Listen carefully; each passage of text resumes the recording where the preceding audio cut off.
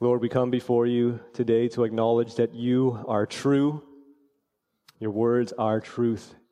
We ask, as we have just sung, that you would cause your word to be planted down deep in us. Open our eyes to see and behold your truth in your word now as we gather together.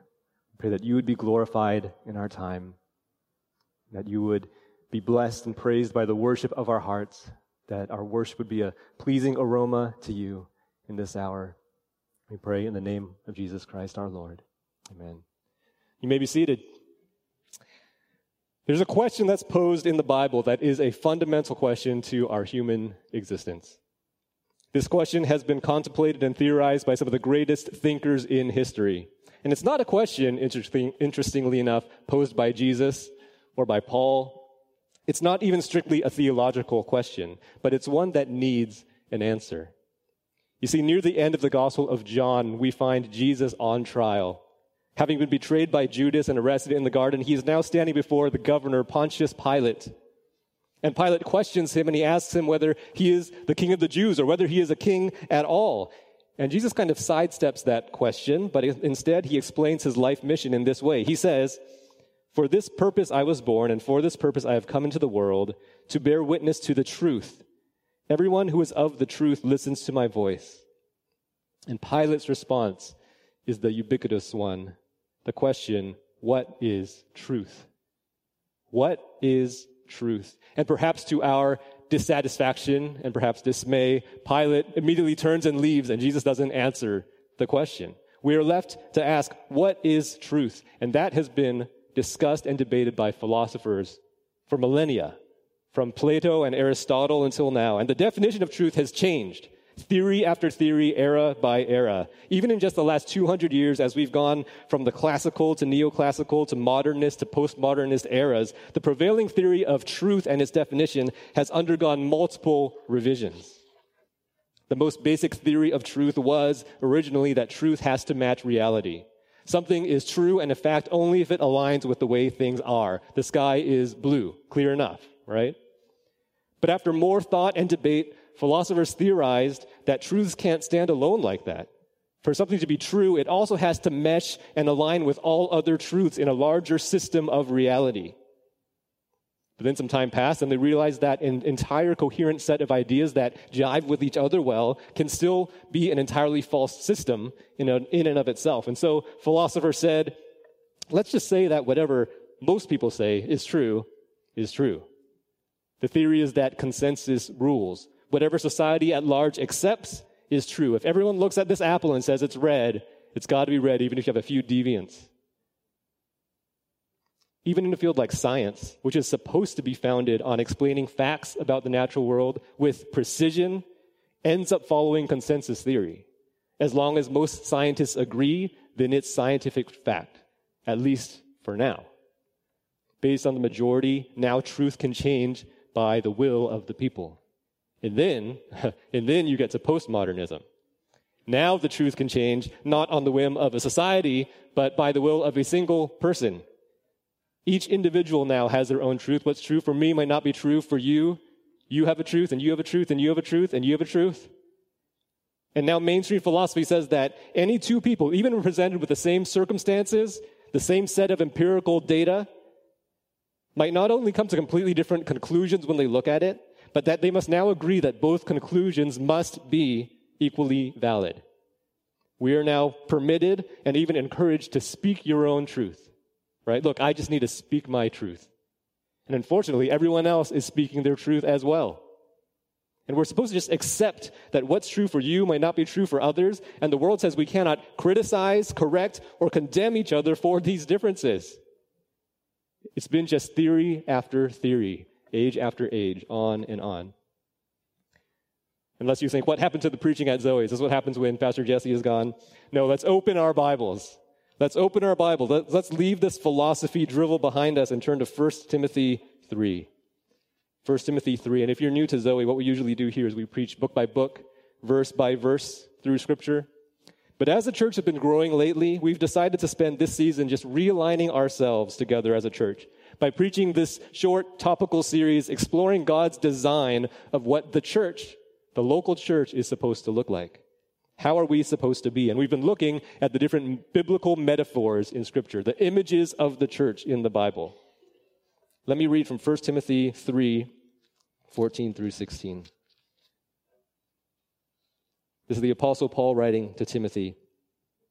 I hope to come to you soon, but I am writing these things to you so that if I delay, you may know how one ought to behave in the household of God, which is the church of the living God, a pillar and buttress of the truth. Great indeed, we confess, is the mystery of godliness. He was manifested in the flesh, vindicated by the Spirit, seen by angels, proclaimed among the nations, believed on in the world, taken up in glory. This is the word of God.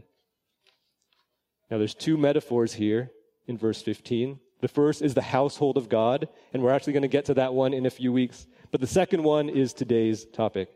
Today's metaphor is a pillar and buttress of the truth. The church is a pillar and a buttress of the truth. So we'll dissect this idea today in three parts. First, the priority of the truth. Second, the profession of the truth. And third, the practice of the truth. So let's jump in. First, the priority of the truth. The priority. And what we'll see here is that truth is all about God. He is truth. His word is truth. Truth itself is founded on God. And that makes truth not theoretical, as philosophy will tell you, but theological. Truth is theological. When the Apostle Paul calls the church a pillar and buttress of the truth, notice he doesn't say a truth, he says the truth. Paul assumes there is a real objective truth, not only objective, but knowable. Not only knowable, but that it needs to be at the forefront of the church's priority and purpose. If we are the pillar of the truth, our mission is to uphold this truth.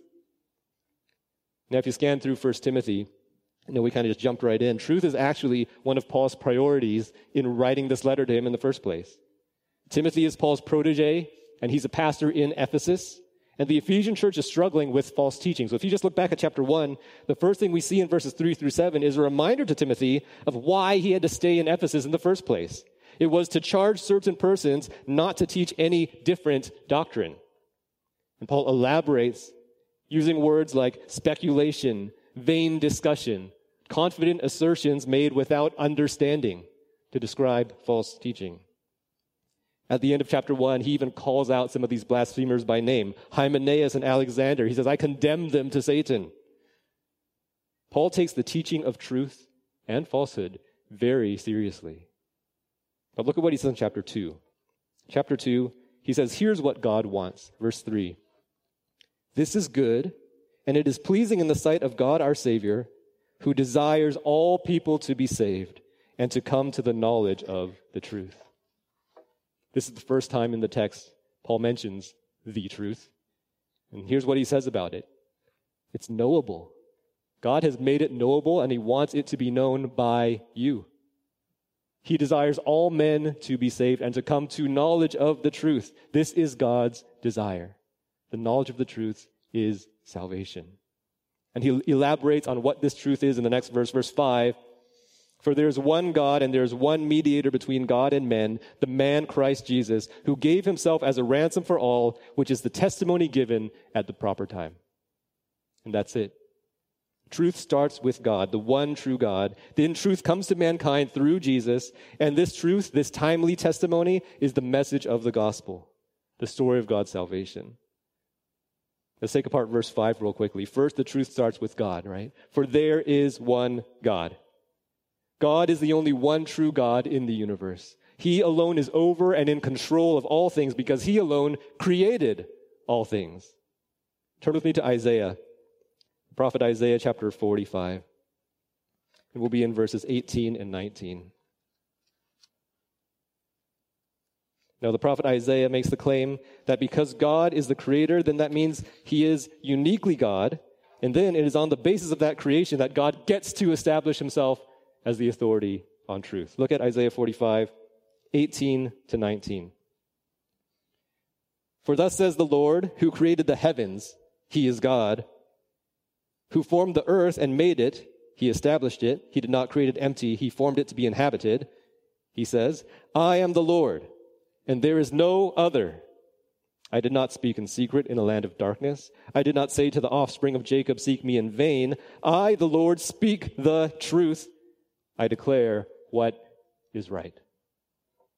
I, the Lord, speak the truth. I declare what is right. You see, philosophy had something correct. Truth is rooted in reality.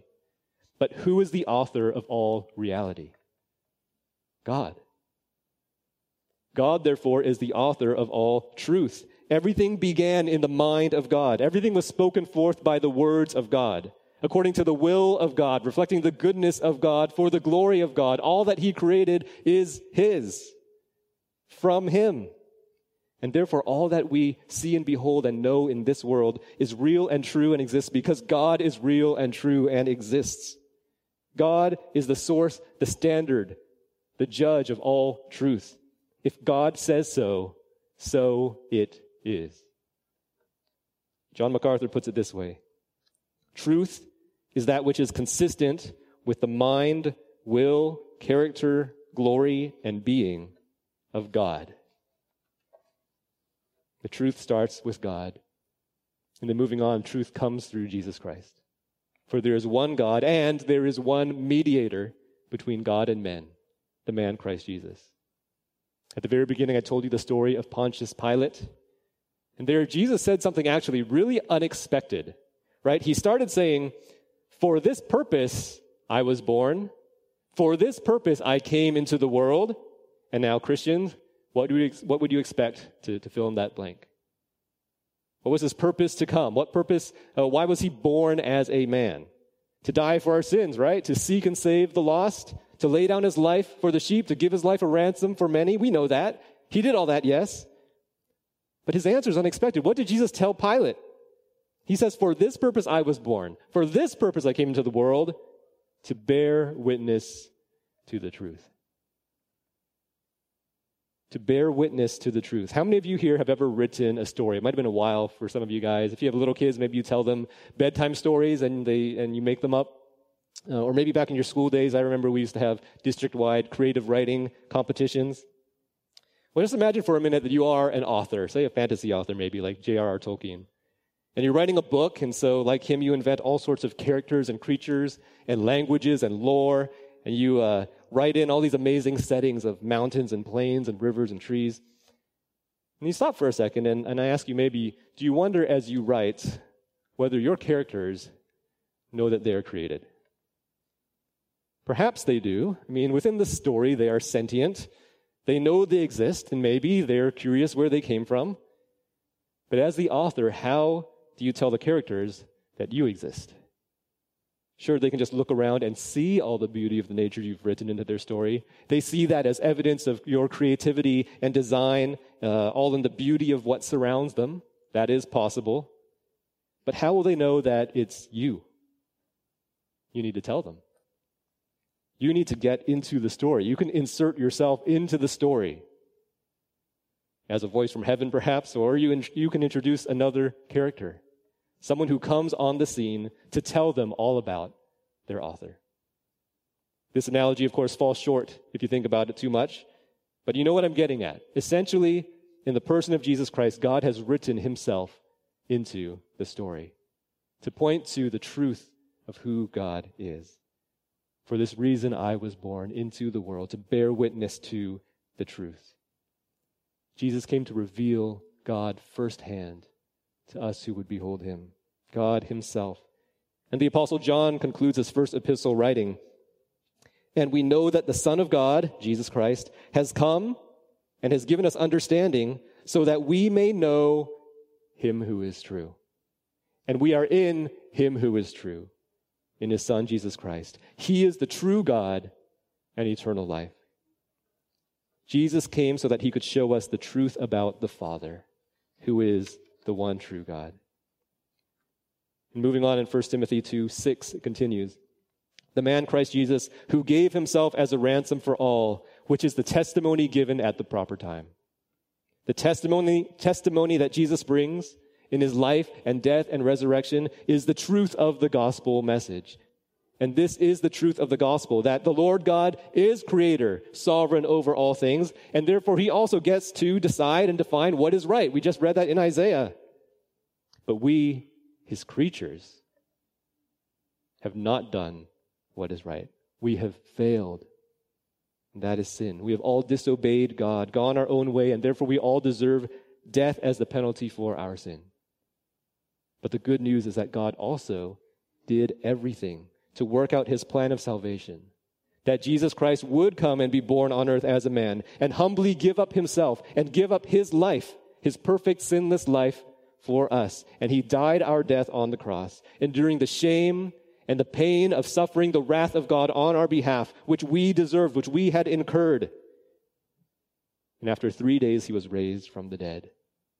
And in all of this, Jesus has made available to us the knowledge of the truth, this testimony given at the proper time, this truth that sets us free, free indeed. If we confess our sins and believe by faith, our sins will be forgiven and God will accept us as righteous because of the righteousness of Christ. Brothers and sisters, this is the truth that the church exists as a pillar to hold up. This gospel is our priority because to every believer, this is everything. You see, in this postmodern world that can't agree on any truth or whether truth can even be known, can you see how we, the Church of God, are in a unique situation? To be able to say that we know and can claim for a fact that the truth isn't just out there, hazy and ethereal, unattainable. To be able to claim that truth doesn't change person to person, or age to age, or theory to theory. Because truth is rooted in the God who is the same yesterday, today, and forever. How unique is that to the church? What a truth! That is our priority. Knowing the truth about God is a priority because it affects our worship. We worship in spirit and in truth. We revere God because we know what is true about him and what he has done. And no other attraction in this world deserves our affection because none of them are true. Beauty will fade. Money will be spent. Possessions perish. Success will be forgotten. Loved ones will fail you. Good health will succumb to the grave. All these will pass away, and so none of them are worthy of worship. True worship belongs to God alone. And knowing the truth about God is a priority because it affects our suffering. The truth of God says that he knows you, and he loves you, and his will for you is good and perfect. Truth tells you that he provides a way out of every temptation. Truth tells you he will strengthen you in weakness. His power will be proven to be perfect. His grace is sufficient. That is what is true for the sufferer. Knowing the truth about God is a priority because it affects our hope. That for all of us in this lifetime can look forward to something greater than this broken world, something beyond this life, something new and better, free from all of this depravity. We await our true and eternal home. The truth is our priority because truth is in God himself. And this truth affects everything. That's the priority of truth. Number two, secondly, the profession of truth. The profession of the truth. And here we'll look at the metaphor itself. We need to ask, what is a pillar? What does a pillar do? And why is the church supposed to be like one? What we'll see is that being a pillar and a buttress means that the church exists to hold up the truth and make profession of it. Now, in order to understand this particular metaphor, we need to all think like an Ephesian. Okay, like Timothy, who is reading this. Paul is actually using some ideas and phrases here that would evoke something in the Ephesian mind. So we need to get into their shoes. So let me ask you to turn to Acts 19. Acts chapter 19.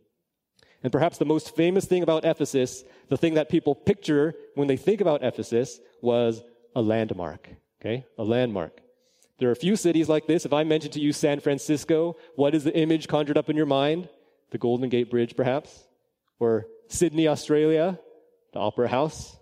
Even my 1-year-old Sophia knows this. We have a painting in our guest bathroom, and whenever she goes in there, she points and she goes, Paris, Paris. It's a picture of the Eiffel Tower. Well, Ephesus was known for a landmark. The temple of Artemis. The temple of the goddess of the hunt or fertility. The temple of Diana. We hear about it in Acts 19. What's happening here is that Paul has been in Ephesus, for over 2 years. He's been teaching faithfully from the Word of God day after day. So on a daily basis, he's there for hours reasoning with the Jews and the Greeks in public. And he's been very, very successful by the will of God. Let's drop in at verse 23. About that time, there arose no little disturbance concerning the way, that is, the Christians. For a man named Demetrius, a silversmith, who made silver shrines of Artemis, brought no little business to the craftsmen. These he gathered together with the workmen in similar trades and said, Men, you know that from this business we have our wealth. And you see and hear that not only in Ephesus, but in almost all of Asia, this Paul has persuaded and turned away a great many people, saying that gods made with hands are not gods. And there is danger, not only that this trade of ours may come into disrepute, but also that the temple of the great goddess Artemis may be counted as nothing, and that she may even be deposed from her magnificence, she whom all of Asia and the world worship. When they heard this, they were enraged and were crying out, Great is Artemis of the Ephesians! So the city was filled with the confusion, and they rushed together into the theater. Skip down to verse 33. Some of the crowd prompted Alexander, whom the Jews had put forward. And Alexander, motioning with his hand, wanted to make a defense to the crowd. But when they recognized that he was a Jew, for about 2 hours, they all cried out with one voice, Great is Artemis of the Ephesians! And when the town clerk had quieted the crowd, he said, Men of Ephesus, who is there who does not know that the city of the Ephesians is temple keeper of the great Artemis and of the sacred stone that fell from the sky? Okay, we'll stop there. And just so I don't leave you hanging on this kind of weird ending, the stone that fell from the sky is probably a meteorite that they just believed came from Artemis, and so they worshipped it, and they worshipped her there at the temple. The point is, the worship of Artemis we see in the city of Ephesus is central to the Ephesian identity and experience. The temple and all of its associated businesses were a source of great pride and great wealth. And Artemis was a great goddess, and Ephesus was her magnificent throne. Let's talk about this temple. It doesn't exist anymore, but you've probably seen reconstructions of it in art. And it was a rectangular white marble building that looked like it was completely made of pillars, basically.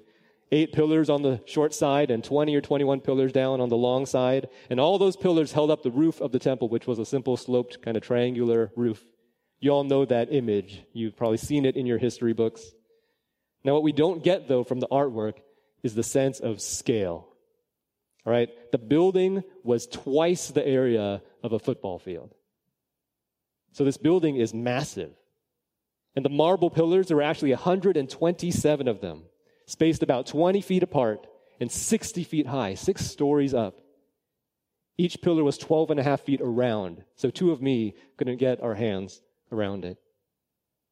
The roof was made of marble beams overlaid with wood and glazed tile, and each of those beams weighed 24 tons. To this day, they don't know how they got them up there. It's like Stonehenge. How did they get those beams to the top? It's no wonder that the Temple of Artemis was the main attraction in Ephesus. How many of you here use TripAdvisor? TripAdvisor, anyone? I love using TripAdvisor to make sure that on vacation I'm hitting up all the best spots. But the closest thing they had to TripAdvisor back in 100 BC was this one guy. And his name was Antipater of Sidon. And he was a Greek poet and a world traveler.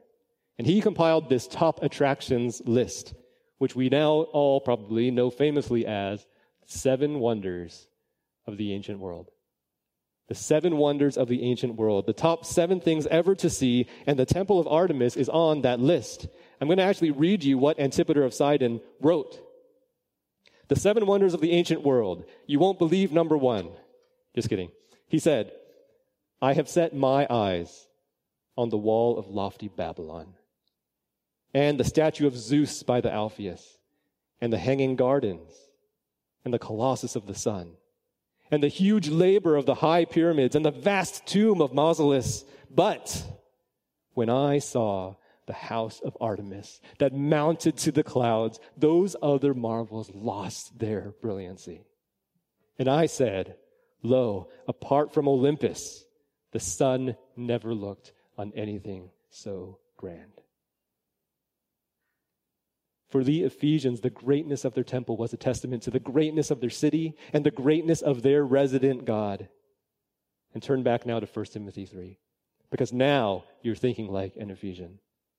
1 Timothy 3, when Paul writes about the church of the living God, he's contrasting to Artemis, who he called offensively a God that is dead and a God that is no God at all, but made with human hands.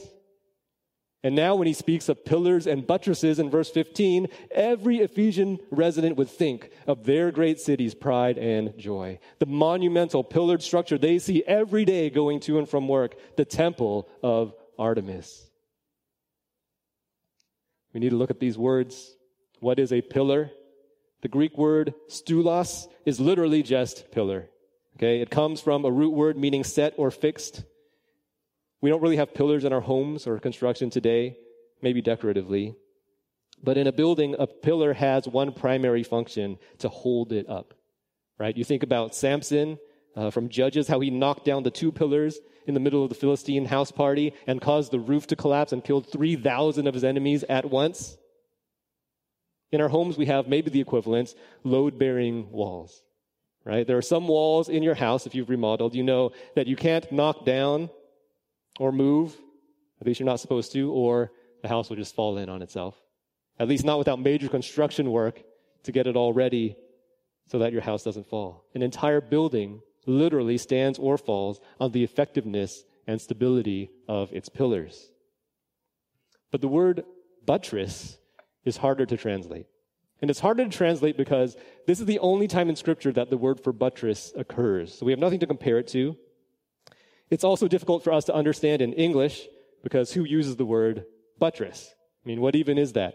Junior high school me would be giggling right now. All other English translations use the word foundation or ground. One uses bulwark, which is even less helpful. But let me explain why the ESV probably chose not to use foundation or ground. First, there are way more common Greek words for foundation and ground used in Scripture by Paul, and if he meant foundation or ground, he would have just used one of those words. So he obviously didn't mean foundation or ground. But secondly, and more importantly, the word foundation or ground used in translations have historical significance in that it has led to severe doctrinal error. You see, this is the verse. This is the verse that the Catholic Church uses to explain that the church is the final authority on truth, not Scripture. Because they believe that this word in Greek means ground or foundation. And so it reads, the church of the living God, the ground of truth. The implication is that truth stands on the Catholic Church, and the Catholic Church, therefore, is the ultimate authority, basis of truth. They get to decide truth, decree truth, dispense truth as they see fit. And they take this verse as being God's design and permission for them to do so. The reformer John Calvin spoke against this saying, "Our opponents locate the authority of the church outside God's word, that is, outside of Scripture and Scripture alone. But we insist, we reformers, that it be attached to the word and to not allow it to be separated from it." And Scripture defends this in multiple places. 1 Corinthians 3:11, no one can lay a foundation other than that which is laid, which is Jesus Christ. You see, the Catholic Church or any other church that functions as its own source of truth is no pillar at all. It's trying to be the truth in itself. At best, maybe a sandcastle. But a true pillar exists to uphold a truth outside of itself. Not a truth invented by the church, but the truth revealed by God to his church. Going back to the word buttress then, I will say, sorry ESV, it's also not a great translation. Because in English, buttress is a supporting or stabilizing arm. It's one of those diagonal propping beams that you see on the sides of cathedral roofs, like at the Notre Dame Cathedral. That's not how ancient Greek architecture worked. There weren't these diagonal supportive buttressing arms. But if you look back at the Greek word and break it down, the root actually means seat, like a chair, to sit down. It's something that supports the bottom. So less of a buttress, if you will, and more of a buttrest. Okay? Now, I know this will be the only thing you remember from the sermon 5 years from now, but at least you have one takeaway. They were very close. ESV was close. My guess is, and I'm going to speak my truth here, I feel like Wayne Grudem probably was like, I think we should use Buttress here in this verse. And J.A. Packer was like, no, God vetoed. That's my truth, my apocryphal story. Buttress refers to the bottommost stability, what is underneath. And so I think most reasonably it is the pillars-based unit, part of the pillar, not the foundation of the whole building, but what is stabilizing that pillar to the ground, the basal support. Now, what's the point of understanding these words in this depth? Well, we need to understand what the church is to be as a pillar, why we are to be so stabilized. We exist as this stable pillar to profess the truth. We hold it up, we prop it up, and we don't move. We get to verse 16. Paul has already played on the temple of Artemis with living God and with pillar and buttress. Now he plays on the worship of Artemis. Because you remember what they chanted at the Ephesian riot for 2 full hours? Great is Artemis of the Ephesians. Great is Artemis of the Ephesians. And here Paul says, we also confess something great. Verse 16, great indeed we confess is the mystery of godliness. Great indeed is not Artemis, but godliness. The truth that the church upholds is a truth greater than Artemis. We profess a great truth, which Paul also calls a great mystery, the mystery of godliness. A mystery is something that was once covered and hidden and has now been revealed. A truth previously unknown that is now to be beheld and to be believed. Paul dissects this very mystery in the rest of verse 16. First, Jesus was manifested in the flesh. He had always existed before. In eternity past, he was at the beginning with God, but then God manifested in the flesh, in the form of his son Jesus Christ, as a man, humbled to take on the form of human flesh. God incarnate, fully God and fully man at once. A mystery. We're not going to understand that. Next, he was vindicated by the Spirit. Vindicated means that Jesus was declared to be holy and righteous. And in the greatest vindication of all, Jesus rose from the dead. Now, we don't usually think of the Spirit's involvement in the resurrection. That's probably just because we forgot Romans 1, which says, Jesus was declared to be the Son of God in power according to the Spirit of holiness by his resurrection from the dead. His resurrection from the dead was the Holy Spirit's attestation to his holiness, vindicated. In Christ's resurrection, the Holy Spirit vindicates Christ, proving his divinity, his authority, and his power, a mystery revealed to us. Third, seen by angels. Angels were present at his birth, singing the good news of his arrival. They ministered to him after his temptation in the wilderness at the start of his ministry. At the end of his ministry, an angel strengthened him in the garden when he was in agony at Gethsemane. And at the very end, the angels were at the tomb, declaring the good news of his resurrection. And also when he ascended up into heaven. In fact, the whole message of Christ's salvation is something that 1 Peter says is something into which angels long to look. They're interested in it, but they don't fully understand how God could become man and save and die for his people. It's a mystery. The angels long to look into this mystery, and they are a part of it. Next, proclaimed among the nations. The apostles faithfully carried out the Great Commission to make disciples of all nations. Paul himself preached to the Jews and Gentiles, as we saw in Ephesus, winning thousands and thousands upon souls to Christ. And Paul himself calls that a mystery. In Ephesians 3, he says it's a mystery that even Gentiles can also be saved by faith in Jesus Christ. And that's in the next phrase, believed on in the world. That lost souls responding with saving faith in Jesus can have eternal life. Paul marvels at this too in Colossians, that there's the riches of the glory of the mystery that is Christ in you. A mystery. And finally, taken up in glory. Christ has ascended and is seated at the right hand of God in full authority, ruling and reigning. And one day he will return to take us up with him in glory. 1 Corinthians 15, I tell you a mystery. We shall all be changed in a moment at the last trumpet. The dead will be raised imperishable, and we shall all be changed. mystery after mystery after mystery after mystery has been revealed to us in Christ. Great truths once hidden from our knowledge have now been uncovered because of Christ. The great mystery of the gospel is now realized as great truth. This is the truth, and this is the greatness that we profess and proclaim. That God himself came in human form, died and resurrected to eternal life, and now we can receive him by faith and be resurrected with him in glory.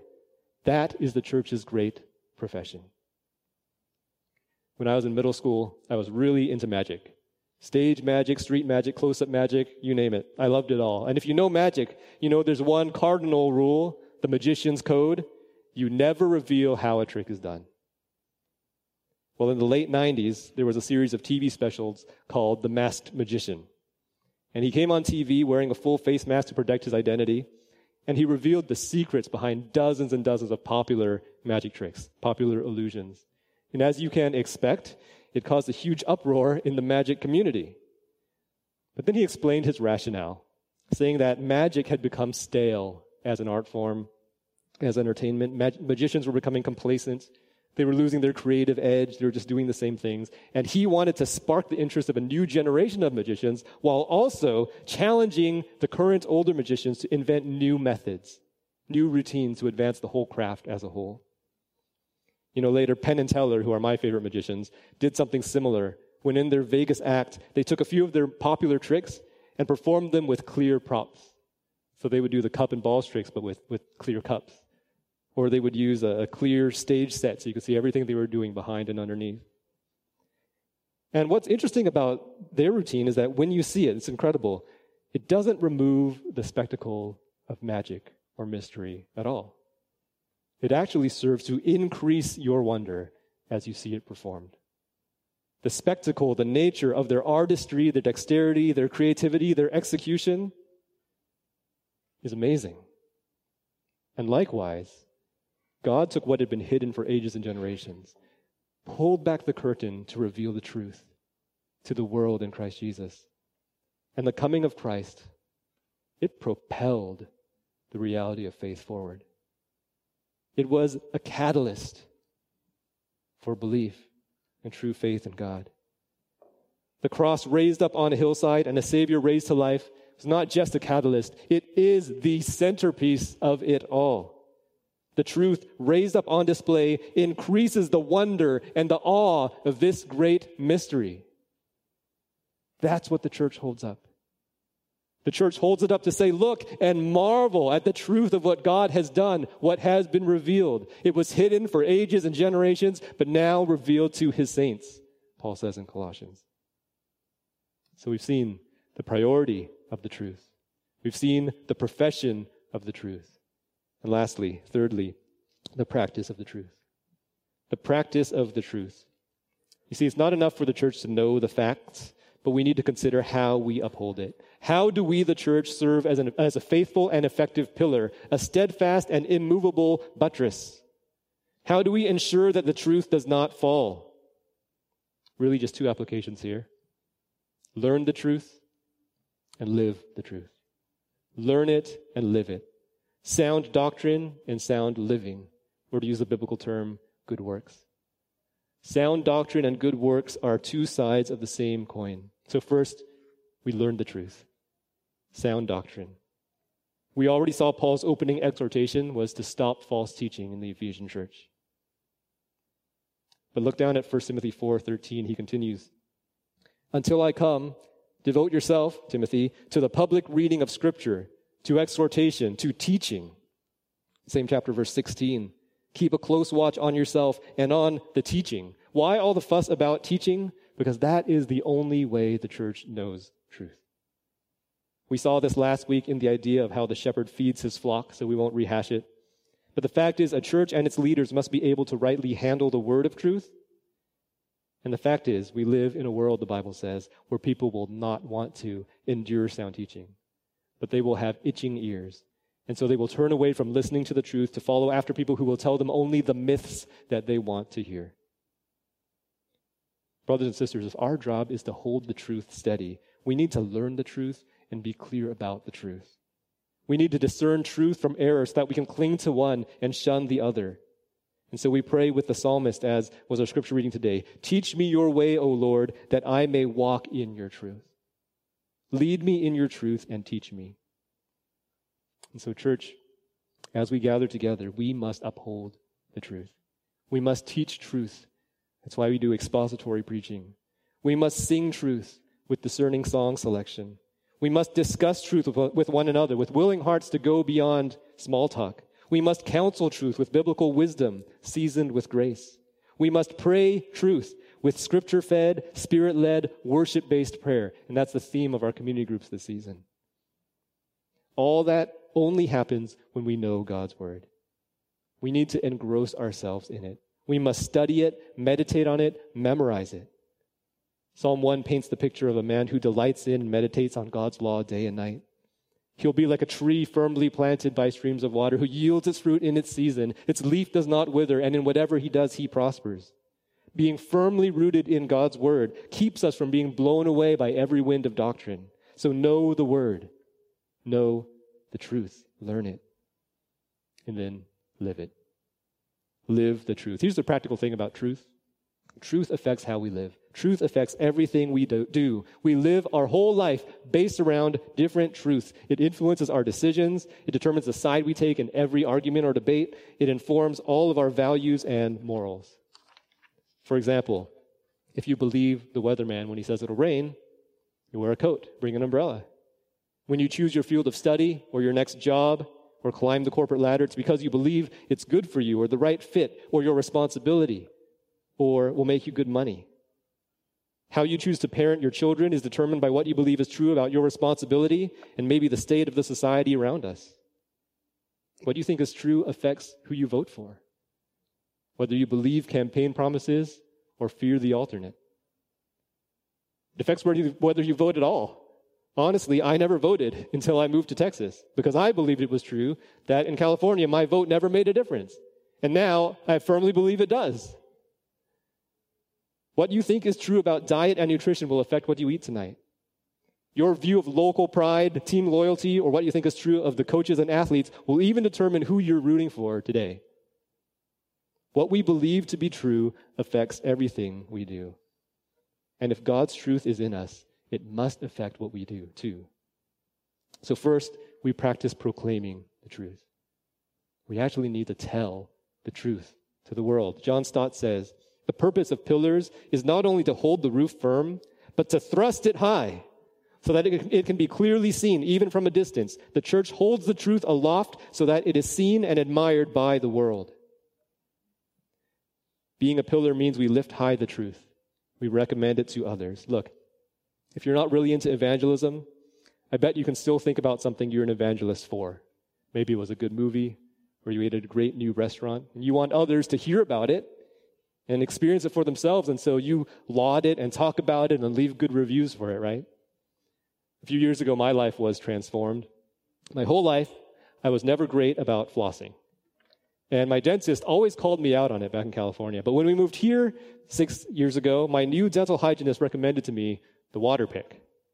So I got one from Costco, and I've never looked back. And now my dentist on multiple occasions has called me the best patient of the day. And I know he doesn't just say that to everyone, because my wife Steph and I used to always go on the same day. And they straight up told her that my gums were better than hers. Now, Steph has flossed religiously all her life. She has great oral hygiene. She's always been the star patient. And so she got really mad and started using my water pick as revenge. It's a competition now. But anyways, I'm a water pick evangelist because it changed my life. That's how things work. If you're a Christian, the gospel has changed your life, and so you've got to proclaim it to everyone. And I need to hear this too, because I don't talk about Jesus with strangers as much as I talk about the water pick. Jesus is greater. That's why I'm grateful for faithful brothers among us, like Thor, who some of you might know. He really has a passion for evangelism. And to see our brother Mario come to Christ the way he did, and when he did, should light a fire under all of us. Lord willing, Thor will actually be launching an evangelism ministry this spring, which we have planned, and we'll announce more about that soon. A pillar exalts and proclaims truth to the world. We also practice truth not just by proclaiming it, but even just by the way we live it out in the local church. Among the assembly, the gathering of the church, how do our actions uphold the truth? We uphold the truth when we love God first. We uphold the truth when we forsake everything else and love God with all of our being without reserve. We uphold the truth when we sing out in worship, not caring if others hear us or what they think of us, but because God wants our worship and it only matters what He thinks. We uphold the truth when we love each other, sacrificially, serving one another in humility, sharing what we have, bearing one another's burdens, rejoicing with each other, weeping with each other. We uphold the truth when we're serious about our sin, when we confess our sin to each other, when we forgive one another and are reconciled because God has forgiven us and given us the ministry of reconciliation. We uphold the truth when we gather together as one, united as the people of God, both liberal and conservative, boomer and millennial, white collar and blue collar, a new people not divided by ethnicity or background or life experiences, or any of the things that when you turn on TV or go online, there's memes about, where society today is trying to pit us against each other with differences that they consider to be irreconcilable. But within the church, all these are unified by one Lord, one faith, one God and Father of all. Now, at this point, there's a warning that needs to be said, because the same truth that unites us so miraculously and mysteriously also distinguishes us from the world. If we are doing this, it is inclusive for all who are within God's church, but it is also by nature exclusive. And what that means is, the reality is, when the world watches us, they might not like what they see. The world will see us taking stances it does not agree with. Biblical correctness is anything but politically correct. And so if we are biblical, if we resolve to be truthful, if we uphold God's righteous moral standard, we will cause offense. We need to be ready for that. We will invite harassment and threats, discomfort and suffering. The day is coming when it will be hard to say what we want to say, to stand up for the truth we believe. Truth will become hate speech. We might lose friends and family. We may lose some of our rights and freedom. We might even be called to sacrifice it all in the battle for truth. But C.S. Lewis says, Christianity, if false, is of no importance, but if true, of infinite importance. The only thing it cannot be is moderately important. If we are a buttressed pillar, we need to be standing firm. And today is a call to ask, where will you stand firm? The truth can never be moderately important. We cannot waver lest we not function as a pillar at all. Because when it comes to holding up the unchanging truth upon the rock-solid foundation of Christ, the church cannot be a moving pillar. And one writer says the world is coming at us with pickaxes and chisels and hammers, chipping away at the pillar of the church.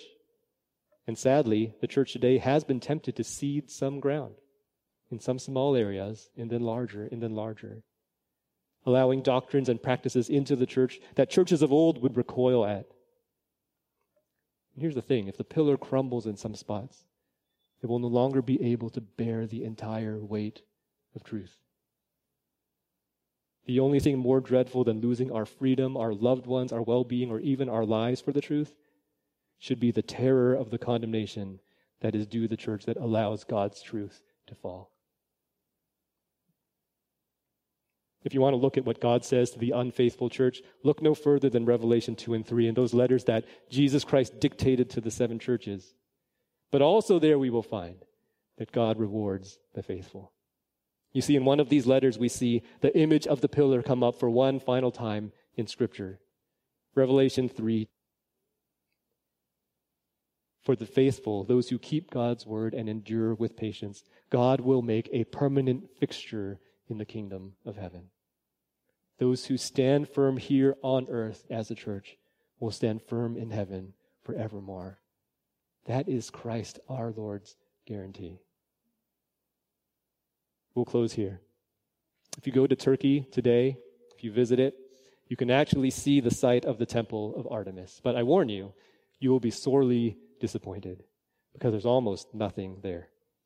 The ruins consist mainly of a swampy marsh where the foundation once stood, and off to the side, though, there stands one lone single pillar, a sad, reconstructed stack of broken marble cylinders they had collected from the site and tried to reconstruct a pillar so you could get some semblance of what it might have looked like. It only reaches 25 feet into the sky.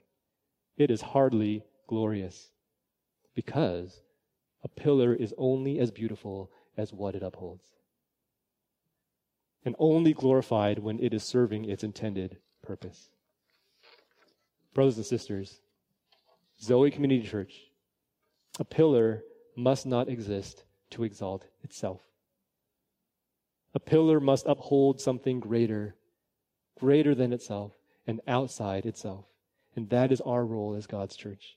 Zoe can never be about ourselves, our growth, building ourselves up, propping ourselves up. It's not about how great we are as a church, but how great God is and how great His truth is in us. We must not pursue growth for the sake of growth, to make a name for ourselves. We exist to make a name for the Lord, to build the kingdom of heaven, His kingdom, and to glorify Him by exalting His truth. And so, like a pillar, Zoe must remain subservient to what it upholds, the truth of the Word of God. So what is truth? What is truth? To the Christian, truth is objective and knowable. And praise God, it's absolute because it's found in Him. It's the only truth that can save, and it does save. What is truth? To the church, it is everything. It's why we exist. It's what we're all about. Will you bow with me in prayer? Lord, this message is humbling because we know that individually and even in ways corporately, so often we fail to be about the truth. We so easily stumble or let the world have its say. And Lord, we know that we need to stand firm on the truth that you have revealed and given to us by your goodness.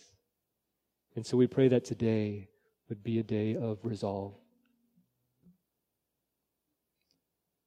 That, Lord, we would continue on in boldness and steadfastness, firmly fixed on the foundation of Jesus Christ alone, upholding the truth of the gospel and our glorious God, who you are and all that you have done. God, we thank you that you are stable and steadfast. And we pray that by the power of your Spirit, you would help us to be stable and steadfast, not shifting from the hope of the gospel that we have heard and received in Christ Jesus our Lord. We thank you, Lord, for saving us. We thank you for bringing us together as a local body here at Zoe. And we pray that you would humble us and grow us and change us and make us effective for your kingdom, that you may be honored, that your truth may be lifted high forevermore. In Christ's name we pray. Amen.